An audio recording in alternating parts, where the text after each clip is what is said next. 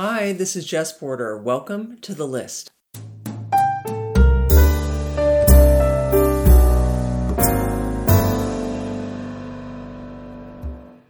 I am speaking today with Christine Marshall from South Portland, Maine. Hi, Christine. Welcome, first of all.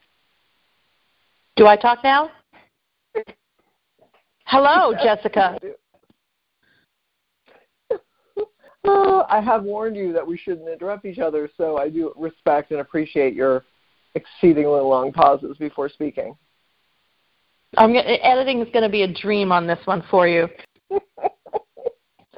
I just want to explain to the listeners how we know each other. I moved to Maine in 2000, and I decided I wanted to get back into doing theater, and there were a bunch of different theatrical groups in Portland, and I loved them, and I worked with A and then with B, but the real cool kids were at Mad Horse Theater. And I remember saying to myself, one day I'll work with Mad Horse. And then, I think it was the fall of 2001, maybe? I don't know. Someone called me out of the blue and said, will you audition for this play? And I think I couldn't for some reason, the dates conflicted with something else, or I certainly wasn't in that play. All the that you remember. And you, right. And you were and are, I presume, just such an integral, you're like the heart of Mad Horse because you are mad, let's face it. Agreed. Over. It's really fabulous. I mean, I did that for 10 years, so I'm very proud and happy of it. And, yes, it was a cuckoo time. I mean, I look at you, and I call you Clam because your name is Christine Louise Ann Marshall. I look at you, Clam, and I see this creative, whirling dervish. You're the kind of person who has to go to a party, so you'll, make your costume that day, or you'll paint a pair of shoes, or you'll have a party where you have to go into a corner of the house and develop a scene and present it for the party. I mean, you seem to be a very naturally creative person, and I realize I don't really know that much about how you grew up. How did that come about? I flat out destroyed my mother's linen closet, because we had a linen closet when sometimes kittens would be born in the bottom, and I destroyed it, making capes and wraith-like sleeves to be worn through wooded journeys to far-off places. So I've been wearing extra sleeves and capes and headpieces for as long as I can remember. And also my mother sewed. She sewed, and she was so devoted to a pattern. She was so devoted to it. And when I started sewing, she was like, you're going to ruin that fabric, no matter what I bought. She's like, you can't just lay something down you like these pants, so lay them down on the fabric and you cut them out and you make basically the same thing. She's like, you can't do it that way. But sometimes I did, and, in terms of engineering, there were some big mistakes, and there still are. But I love making something to put on a person and see them be fabulous. So that's been a part of what I've done always make a costume. It's just, and I'm a fan of making a costume to this day. There was a movie called The Orphanage, a horror movie. I don't know if you've ever seen it. It's beautiful.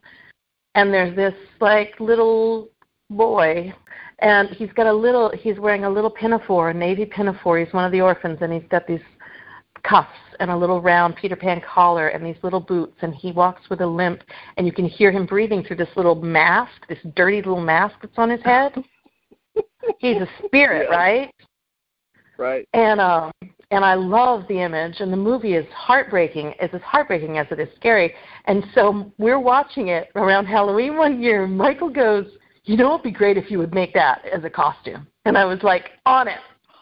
And I will text you the picture. I made the costume, and I put it on. And I was like, look. And I came around the corner, he goes, take the fucking thing off right now. That is horrifying. I can't watch. He freaked out. He's like, this is the most terrible mistake I ever made. And then we went to a party. And I would stand behind him quietly when he didn't notice, and then start making that little breathing noise. And it was one of the most joyous nights of my life. Oh my God! Repeatedly sickening him in a tiny little ghost orphan costume, which was actually like a 5'8" ghost orphan costume. Right. That's my story. So here's the thing: it's not just costumes. You're a really, really good actress and a really, really good director. And I'm sure you've, tried your hand at set design. No? Yes. I'm uncomfortable with positive comments. Can I talk about you for a second? Sure. All right. So I just want to say that getting Jessica Porter on stage with me in a show that I was putting together, or be in a show with her, because I have gotten to do both, that solidified a lot of things. You know what I mean? Like, you made it okay to fart on stage. And I'm going to say that on your podcast. You can go ahead and edit it out, but it happened, and we all know it happened, and she was cool with it. And I was like, God, thank you for that. Because, that part, which, let's explain, I was coming up from a lying down position to sitting up. Oh, and perfect. I just, used my abs and went up, and I farted, and it was such a small theater that everyone heard it. But I was playing a suicidal alcoholic, so it worked. Exactly. Not a your ass was acting. Oh, no, everything was perfect. But and the beauty of it, too, is that I don't, because I was not on stage with you, there's no way an audience member would ever meet me in the future going down the road and be in a bar and be like, oh, you farted on stage, and know that, and we'd look in each other's eyes and we'd both know it, because I wasn't on stage with you. It was only you and Lisa Muller-Jones, and I was like, ha-ha, it's up to them, Nobody's going to blame me for that one. But you also taught me it was okay to do it. Like, let your ass say some lines as well. It was really a great lesson. So let's do the list. So I'll begin. You will appreciate this, Clam. I just got kittens. Oh! Yeah. Oh, my God. And they're little. They're not so little. They're probably 5 or 6 months. I got them a little late in their lives. But, I mean, when it comes to kittens, you really want kittens when they're like 10 weeks old. You can put them in your armpit, But they are litter mates, male and female, tuxedo. So mostly black but with white markings. And I've had them for a week now. And, kittens. Do I need to say more? I do adore them. I just named them a couple days ago. It took me a while. His name is Ziggy because he has, a lightning bolt sort of white stripe down his face, like Bowie, Ziggy Stardust. And then I'm naming her Cher because her coat is just so shiny and black, and it reminds me of Cher's hair from the Sonny and Cher show. So I just want to generally start the ball rolling with kittens. Gratitude for kittens. I am very, very grateful for this almost 18-year-old kitty that is sitting between my legs right now. Wow. I have 50% of the cats that I had because she had a brother. Mm-hmm. And she's changed, she's changed. And I think we just found out that she's deaf. And all these years, all the sounds that I've made that I associate with her, the call I give her, all of those things, I realized, they don't, maybe she never heard any of them. And I felt bad about that, but very briefly because it seems like a waste of time. So now I just make sure when I say I love you, which is pretty much all day, I say it right into the top of her head, so she feels the vibration anyway. And I've always done that. I always talk into her. I've talked into her forever, but it's nice. I'm very grateful to have this little shape that I hold tight all the time. This reminds me of another way in which you're very creative, Clam, which was one year you melted down chocolate and reshaped it into cat poop and then gave it to people in little boxes of cereal litter. And it was Merry Christmas, love, Boris and Natasha, your cats. Yes. And it was one of the best things anyone's ever done. They're so good. We call them, and if you do multiple colors of chocolate, it's much more realistic. There's a little bit of chopped almonds, and the picture says Christmas crafts with the P crossed out, and the tagline is, "We made them ourselves." So I was thinking when you were talking about costumes and stuff, I don't know if you're familiar with this performer named Taylor Mack. He started in New York City, was in like sort of underground New York drag shows and did his own stuff for about 20 years. He's now in his mid-40s. And he did a show called forgive me or if I screw it up, Taylor Mack, but I think it was called the 24-Decade Song Cycle. And it was doing songs from every decade of American history. And the original production of it was at St. Anne's in Brooklyn, New York, and it's a 24-hour show. Every decade has an hour devoted to it. And he did it once in 24 hours. There were mattresses in the theater, and he stayed awake. So then he got the MacArthur Genius Award for it and took it on tour, and I saw it here in L.A., and in L.A., it was 4 evenings of 6 hours apiece, and in those 6 hours, he never leaves the stage, and he does costume changes every hour. And first of all, Taylor Mack himself is, I think I can say, like the greatest performer I've ever seen. I mean, it makes you realize. Really? Like, yeah. Most performers you don't want to hang out with for 6 hours or even 4. You know, like 2 is enough because there's a certain like ego element to someone who's doing their own show that ultimately over time starts to go, I've had it, you're great and I've had enough. Like, let's go home. But with Taylor Mack, he's not just singing, and he's a great singer, but he's teaching. And it's so theatrical, and it's really enlightened. He's a very, very deep human being. And so you can just go in and enter and enter and enter. And the thing about this show is that he has a 24-piece band behind him. And every hour, a member of the band leaves. So by the 24th hour, it's just him playing a ukulele. It's extraordinary. So my point is, he has a costume designer named Machine Dazzle.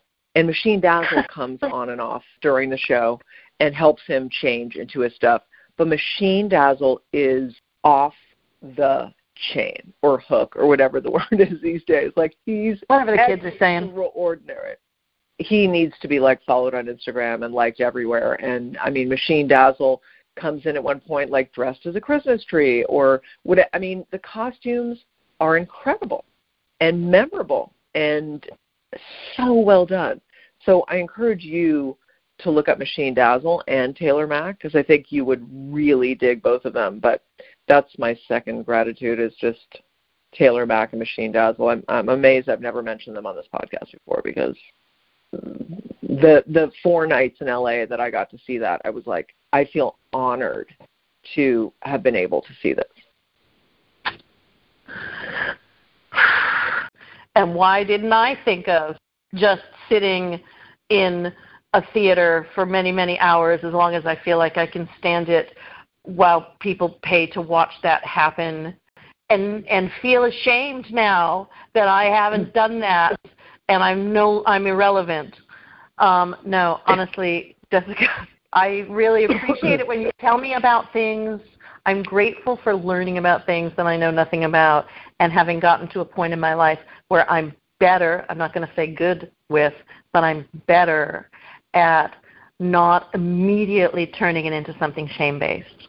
That's something I've been working for a really long time on, that my default is shame, and it happens instantly, so that the joy you feel at a positive event or experience is just fleeting. And then you tear it apart. You tear it apart like some savage, Guillermo del Toro creature in Pan's Labyrinth, right?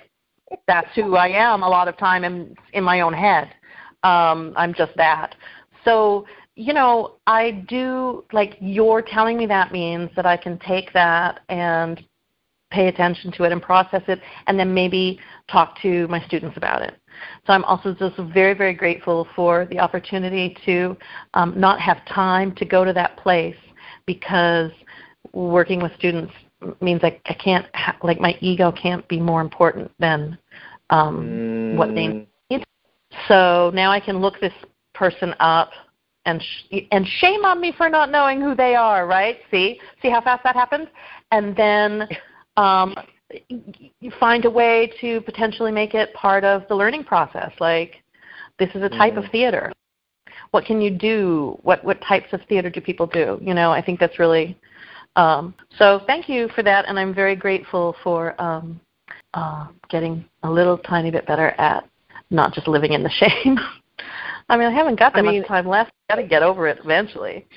I know. Keep thinking with a lot of things I want to do. If not now, when? Because I start to realize, it's all, there's only so much road left. But I just want to say, Clam, that I completely relate, just not about the reason I was able to sort of enter Taylor Mac. And believe me, the first night I could only stand 4 hours of it, and I went home. Because I was I was having a bit of that response. And then the second evening, I meditated really deeply before going. Because I was like, this guy's good. I want to be able to let it in and not have my ego continually throw up, aggression and anger that he's so good. And right. I feel that way about comedy. I don't watch stand-up because I don't enjoy it. If someone's good at stand-up, I hate them for being good. And if they're bad, I hate them for being bad. And there's no joy in it, frankly. So I completely get it. And the truth is, you are much more a Taylor Mac machine dazzle person naturally in terms of your creativity than I am. So it may be more hurdles for you to enjoy him, but I encourage you to look. And I love what you're saying about teaching being this bypass of that mechanism, because you got to be in the world for those kids. Obviously, over the last couple of years, there's been such a shift in the way we absorb performing arts, which I'm fascinated by. I'm noticing it in movies. I know we're going off topic. In movies and things and television, I'm noticing the difference in the scale of things that are being shot. We're seeing much more, interpersonal relationships in narratives, and I'm so grateful to see genuine, thoughtful, sometimes long storytelling being done, because I think because people haven't been able to shoot large crowd scenes, and let's add more people to this. There's a program out right now called 9 Perfect Strangers, which is just spectacular acting. Yes. Super strong, extended scenes where they work. Anything Michael Shannon does is a primer, just watching him work is stunning. But they let these scenes play out in a way that I think has become more prevalent since you can't have as many people on a set or shooting anything. So storytelling, I think, I hope, is being positively impacted by necessary changes that had to be made to filmmaking and television. I have to believe something positive artistically is going to come out of the pandemic, and I think we see it. I love that. Yeah, I think it's happening. You're right. I'm watching the U.S. Open, the tennis, and I'm really grateful for these 2 young women who, by the time this podcast comes out, we will know which one of them has won. But today is the women's final, and it's an 18-year-old and a just-turned 19-year-old, one of whom has basically come out of nowhere, meaning she came from the qualifying rounds. And one's from Britain and one's from Canada, and they are beautiful and they are on fire. And as a tennis fan, I've really loved watching Venus and Serena for a long time. And, when you fall in love with a player, you kind of don't want them knocked off their pedestal, and it's sad to see them, age out or get injured. And I kind of resented the startup, the upstarts. It was oh, get out of here. It's Serena's world. Right. But Serena's not even in the Open, and I don't think Venus was either. But, Serena's turning 40 this month. So these girls, technically women, but girls, 18 and 19, are so good. Stupid good. You watch their tennis, and it's as strong as what men's tennis used to be. But beyond that, because they're so young and they have nothing to lose, and like no emotional, mental crust has built up yet. No expectations, no self-recrimination. I mean, we're even seeing it in Naomi Osaka, who's like 23. She's like almost done, because you can be this blooming flower, but that industry and the business and the responsibilities and the grueling aspect of that whole world can really take somebody down very quickly. And I hope that doesn't happen to these girls. It doesn't have to. Like, it didn't happen to Serena and Venus. But they are fantastic, these two, Leila Fernandez and Emma Raducanu. They are fantastic. And they've just been exciting to watch, because they have bitch-slapped every single person in their path. Like, I think Emma Raducanu has not lost a set yet. So exciting. It's really exciting to see them. And it's just kind of like just the energy of youth and the sort of naiveness of it, the sort of inherent cleanliness of it in terms of not being like traumatized yet, and the power, just the I've got nothing to lose power. It's just beautiful to see. Space for an edit here. Just leaving room. It's not that I'm not fully engaged in what you're saying, and I would be like interrupting you constantly were I not restraining myself extraordinarily, just so you understand that. I get it. I feel the same way. I don't know how long these gaps are supposed to be.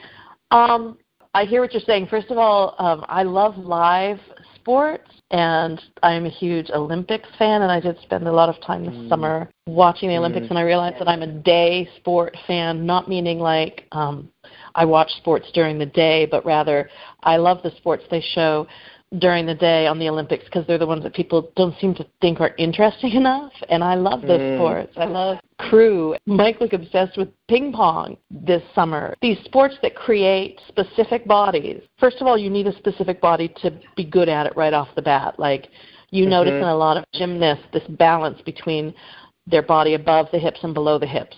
So clearly the fulcrum of their body is made for balancing. Or swimmers are often very tall. And then you start to see what the sport itself does to that body, like a speed skater with those Wile E. Coyote legs, little tiny, no muscle to speak of in the upper body, and or they, you know, it's of course they're 0% body fat, but like the thighs are just unnaturally huge. Yeah. I love looking at how our human bodies are suited or not to the sport we're in, and it's fascinating when you see someone who's unusually tall or short, who doesn't look like the type. I think that watching it, speaking of women's tennis, like watching what's happened recently in terms of people finding their voice in all of the madness of what a person becomes when they become famous, and particularly women, all of the stuff that happened with Simone Biles this summer. I think, and I think I'm grateful for people being more advocating for themselves and for the people around them more. And I know that also might be naive, because I'm sure there are just layers and layers and layers. But maybe it's for it being harder for people to conceal that. The downside of social media and technology is that sometimes things are seen or said or heard that nobody should ever be forced to share. Private moments, right? The upside is that the horrible, the animals out there, it's a little harder for them to hide. So when people hurt young women who are trying to move forward, it's getting a little harder to hide. It was extraordinary watching the Olympics this year and hearing the way the stories are told shift a little bit. Why do the girls have to wear tiny little leotards? Right. The men wear footy pajamas in gymnastics. So let them wear footy pajamas if they want. They got little feet. You know, it's the most impotent looking, and it never changes. It's always sort of a loose-fitting footy pajama pant. You know what I'm talking about, right? And they get up on the bars and they swing around in their little feet. It's even rounded in the toe. It just is ineffectual looking. You have to work hard to get past the foot. I do. I'm really grateful that summer's going to be over. I know you're in Maine, and fall is absolutely fantastic in Maine, obviously. But I feel like summer in LA is just more of the same. Like, it's hotter and the sun hangs out longer, and I like it, but I really, really, really love fall and winter in California. It's just so beautiful.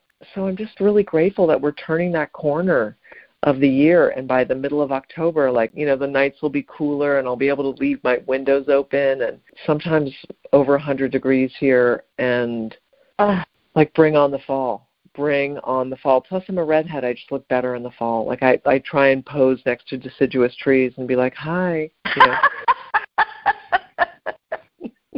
I try to pose next to deciduous trees. Jessica Porter. So, yeah, I'm grateful for the fall coming. I'm grateful that I've begun to like the fall because it's extraordinary here. It is a beautiful thing. But I also began to realize several years ago that my deep dislike of the fall had everything to do with having to leave the house with the books and the nerds and go to a place where people were inexplicably unkind and where being proud that you were smart was not cool. You know, and where you sometimes made clothes that you had cut out of fabric without using a pattern. I did not like going to school, and yet my behavior probably put me in a position to be seen as a weirdo. So it's only in recent years that I have begun to not feel sort of free-floating anxiety when I start to smell the air change and think, oh, shit, here it comes. I got to go out and meet people again. And ironically, now I'm teaching in a school, so it's like forcing that to find that joy in that. It's beautiful. I'm really, really glad that I'm getting to love the fall. Thank you. Yeah, absolutely. And I do. Totally it's fun. Venmo. You had asked me before. It was it cash or Venmo? We can cash out or Venmo. We can do Venmo. That's fine. Just we did go a few minutes over, so just that's going to be added on to the invoice.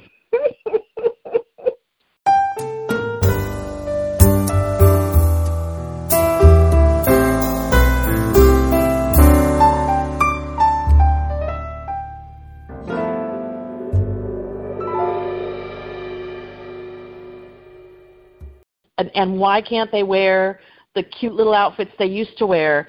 It ruined tennis, which is a man's sport of sleeveless sweaters and a good pair of linen pants and a head shaped like a peanut. The last scion of your strange sociopathic family. You know, you look like a Q-tip and you bang that thing around until you murder your third wife. I don't know where any of that came from, but that's how I see tennis.